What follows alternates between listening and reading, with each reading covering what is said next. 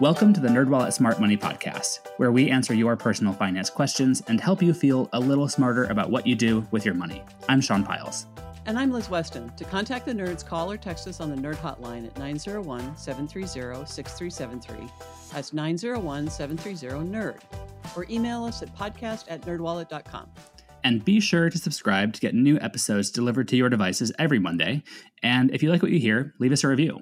This episode, Liz and I answer a listener's question about the risks, if any, of going with a small mortgage lender. First, though, I'm talking with investing nerd Alana Benson for a new segment that we're calling Buzzwords, where Alana gives us the rundown on some financial concepts you've probably been hearing about in the news and what they mean for your finances. So, Alana, hey, welcome back to the podcast. Hey, thanks for having me. Glad to have you. I'm really excited for this segment. I think it'll be really beneficial for a lot of listeners to help them make sense of what's going on in the world and what it means for their money. So let's dive into it. What is the first buzzword that we are exploring? So today we are talking about inflation, which is definitely a scary buzzword that has kind of been floating around a lot lately. Right. It seems like there's a lot of uncertainty around where it's going. And obviously, we know what it means for our finances. It means that we're spending more money on everyday goods. But can you start by giving us a rundown of what exactly is happening? Yes. The first thing that we really need to understand is what inflation is and what it does. So inflation is the increase in the price of goods and services over time in relation to the decrease in purchasing power that your money has. Okay. So imagine you had a $100 bill in the year 2000, right? You thought about all the stuff you could buy with it, like maybe a lifetime supply of Lip Smackers lip gloss if you were me. Yeah. But you decided to save it instead. And so you just stuffed it under your mattress. So if you took that bill out in 2021, you would still have $100, but you wouldn't be able to buy as much lip gloss or, eyebrow gel, since I think that's what's cool now, as before. So the price has likely gone up. So you just wouldn't be able to buy as much stuff. Okay. And we're seeing prices pretty much across the board go up. Yeah, definitely. And there's two kinds of ways of looking at this. So one, and this is the stance of a lot of economists and the stance of the White House, is that these things are situational. So, the pandemic has led people to not be traveling for a long time. So as soon as people are vaccinated and borders are opening up again, a lot of people have booked flights and booked rental cars, and that's caused certain shortages and prices to go up.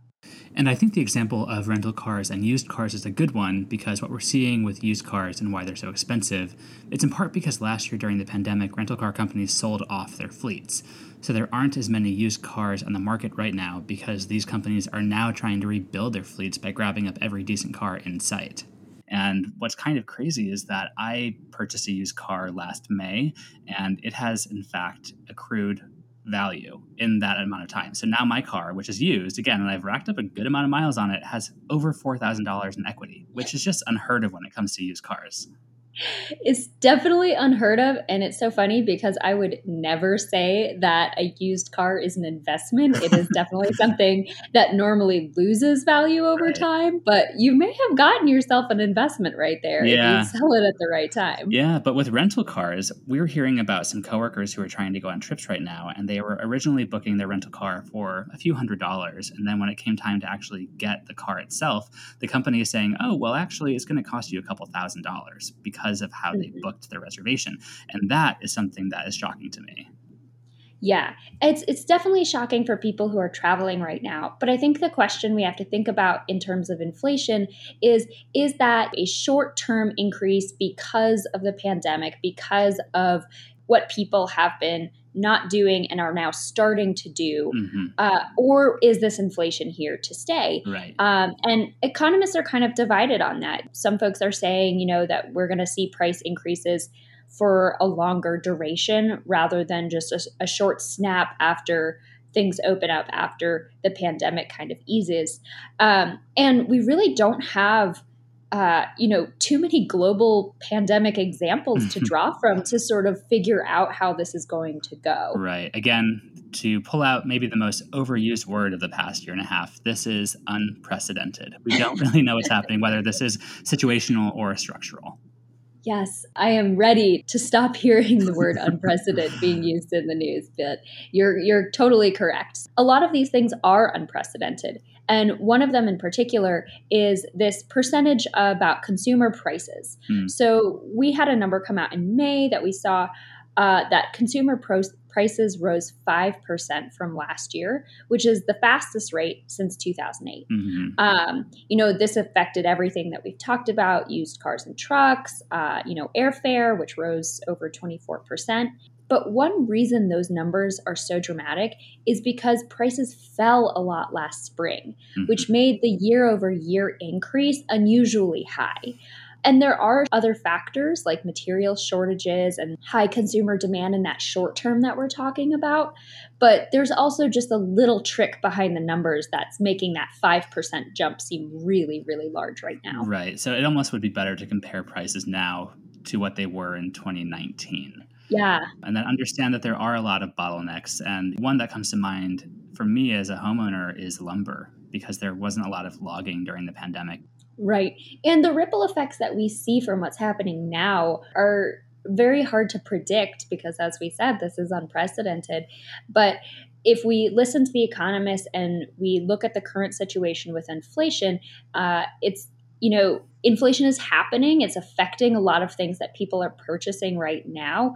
And we don't know how long these inflated prices will last. Right. Hopefully they come down soon, but we truly don't know for sure. Right. Well, that brings me to my next question for you, which is, what can people do right now about this? Right. There's a lot of things that you can do. So the first big thing is to avoid hoarding cash. So as we noted before, cash loses its value. So instead of stuffing your money under your mattress or putting it into a regular savings account, you can combat inflation by investing it. The second thing that you can do is kind of think critically about your future purchases, particularly if they fall into the categories of these highly affected items. So if you're looking to buy a used car, prices are really, really high right now. So you could ask yourself, do you need to buy a car right now?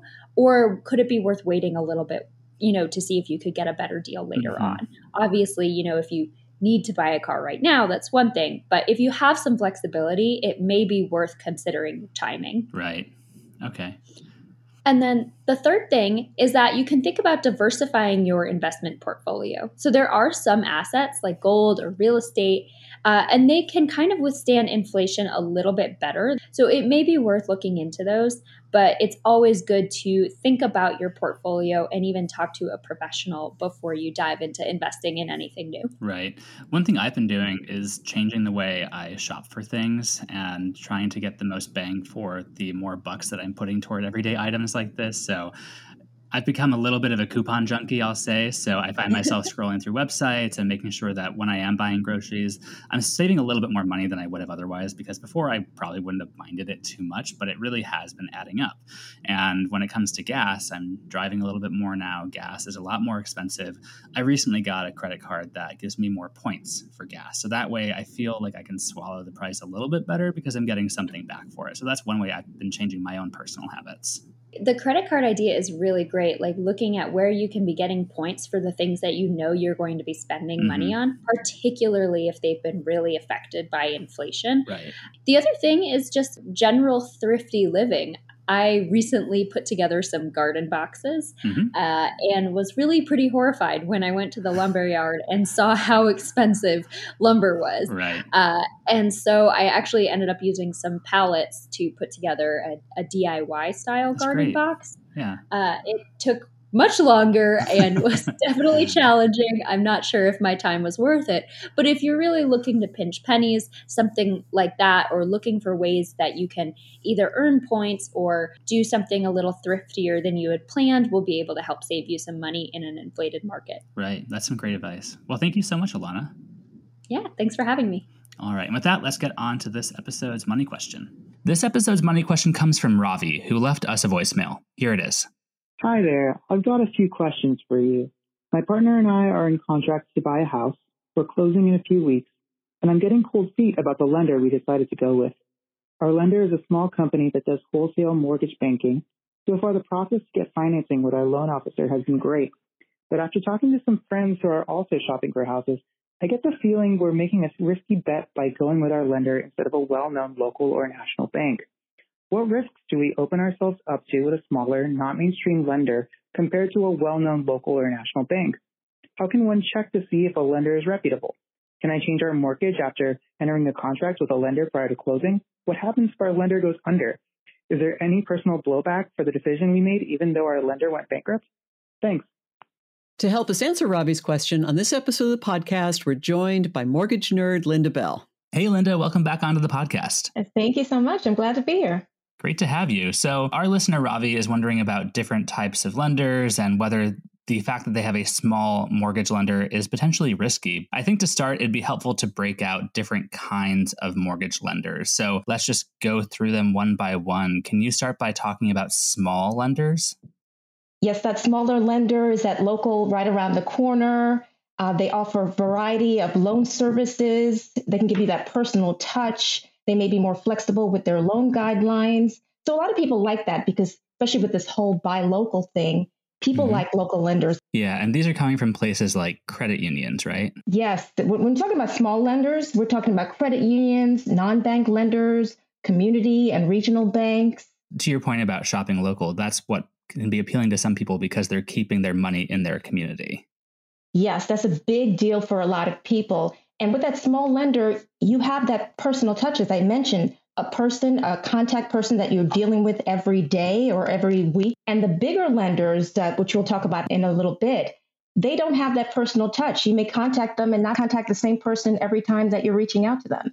And a lot of people don't like that, especially going through the home buying process, which can be very stressful and confusing. And having that personal touch can really make a difference for a lot of people. Right. Yeah. And when I was shopping around for mortgages, that was pretty important to me. I wanted to feel like if I had a question about my mortgage, which I had many throughout my process, I wasn't going to be talking with a different customer service rep every time. I wanted to know who I was going to be dealing with and have an ongoing relationship with them. And that's what it seems like you can get from smaller or local lenders. Yes, you can certainly get that. And in comparison, having a national lender, they have that name recognition that a lot of people like and that reach. A lot of them, you can just go across the street and you see one and a few blocks down, you see another one of them.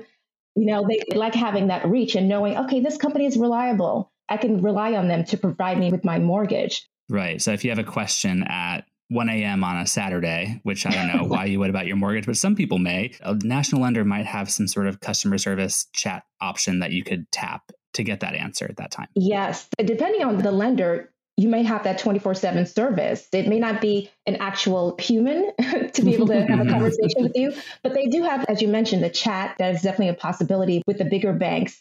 But it's important to kind of weigh the pros and cons, whichever way you decide to go. Well, the big banks with that large presence, you know that they are legit. How do you find out if a smaller lender is legitimate? There's one main thing that you can do is check the Better Business Bureau. That's mainstay for a lot of people. Check the Better Business Bureau, the Consumer Financial Protection Bureau. See if there's any consumer complaints against the company. Online reviews are also great. And you may even want to take it a step further and check with your state attorney general's office to see if the company is registered, because they have to be registered in order to do business there. So you can take those steps to check if a company is actually legit. So I've gotten mortgages and refinanced mortgages several times, and it was helpful to me to go through NerdWallet's rating system. We've got nerds that do deep dives on all of these lenders. They can let you know what the customer service is like. They can let you know what the responsiveness is like. And I wound up going with a much smaller lender than I ever have before because I had that expectation and comfort with the review process because I know how rigorous it is. So that's something else to consider, that when Linda was talking about the rating systems, make sure that you are getting ratings from a legitimate source, and that can really guide you to the right place. What I ended up doing with my mortgage shopping process is that I went through the options that we had laid out at NerdWallet for my credit score and my budget and whatnot. And then I put all of the outputs from these calculators into my own spreadsheet. So that way I could take it on my own and think about it and then apply for these mortgages. And that's how you can really get a good experience of shopping around. Well, Sean, Liz, I got to hand it to both of you. You both did a great job with getting a mortgage and doing the right things, looking at your budget, comparing mortgages. That's so important. I have to tell you, when my husband and I bought our home 15 years ago, we didn't do half of the research both of you guys did. If only NerdWallet existed back then, I always say. Today it's so much easier to shop around and compare mortgages than it was back then. So it's great that you both took advantage of that. Well, I think it helped that I was applying in the middle of a pandemic, so I had nothing else to do besides submit 5 mortgage applications. But yeah, I wanted to make sure I was making an informed decision because it's such a big purchase. Well, now I want to talk about another aspect of Ravi's question, which was whether there are any specific risks of small lenders. So, Linda, what do you think about that? Well, there's been a lot of talk since the housing crisis in 2008 about non-bank lenders and the risk that they could possibly have on the entire financial system. Now, these lenders depend on short-term credit to finance their loans, and they don't offer deposit services like checking or savings accounts. And what that means is that if we have another financial crisis, credit could potentially tighten, making these loans that these lenders offer more expensive and create a situation in the housing market that could be very dire. So a lot of people talking about those lenders, and some experts are saying there's nothing to worry about. We're not on the verge of a crisis like we had back in 2008 because the environment for lending is definitely different, but it's important to keep in mind. Well, and we should be clear that the risk here is basically to the financial system. With the borrower, your biggest risk is during the application process. Once you've actually got the loan, that's an asset for any lender. So if the lender should go under, they would just sell it to another lender. And what could happen at that point? The assets will be sold to another company. This will be the new company that manages your mortgage. You need to continue making your payments. Mm-hmm. You haven't hit the lottery. Your loan is not eliminated. Make sure that you keep paying it and make sure that your payments are clearing. You're keeping records of all this because you wouldn't want this new company to come on board and say, hey, Liz, hey, Sean, we don't see that you paid your mortgage for the past 6 months. I'm not saying that would happen necessarily, but there could be confusion with the transfer over to this new company. And it's not just non-bank lenders that can have problems. Some of the biggest lenders in the country went under or had problems during the crisis. So we don't want to pick on the little guys. This is just saying this is a risk that's out there. It could be the big lenders. It could be the local lenders. It could be the non-bank lenders. It could be in companies. Just to be on the safe side, just make sure you keep your records. Another question that Ravi had was whether you can change your lender after entering into a contract, but prior to closing. Is that possible? Yeah, it's possible. But my question, Sean, for the listener is, would you want to do it? Is it financially worth it? You could be unhappy with the lender, the service they're providing. Maybe they lost paperwork or there's been unexpected changes with your loan. But you switch lenders, there's going to be more delays. You have to do the application, documents, credit check, appraisal, all that stuff. That is just so stressful when I think about how I went through that getting my mortgage. And you may have to extend your closing date, and that could jeopardize your whole deal. So you have to kind of weigh the pros and cons and see, does this make sense for me to switch my lender? And the reality is you don't really choose who your loan servicer is. And that's the company that you're going to have the most interaction with. That's the company that you make the payments to, and they pass it on to the lender or the investors or whoever. And people don't understand this. They pick a lender and think they're going to stay with them for the length of the mortgage. And that's just not true. Once the mortgage is made, you lose control over who it gets sold to and who your servicer is. And it can be sold and resold many times throughout the course of having this mortgage, right? Yes, they can. Most of the times, people don't realize what's happening behind the scenes. It's very common for mortgages to be sold after you take out the mortgage. So don't be surprised if you see some changes. Another thing I think worth mentioning is that regardless of the size of the lender that you are considering working with, they're all going to be looking at the same general factors on your end when they consider the terms of the mortgage they'll offer you. And this is things like your credit score, your income, and your debt obligations. I don't think it's really that different from a smaller lender to a larger lender, what kind of deal they'll be offering you when it comes to that. Is that right, Linda?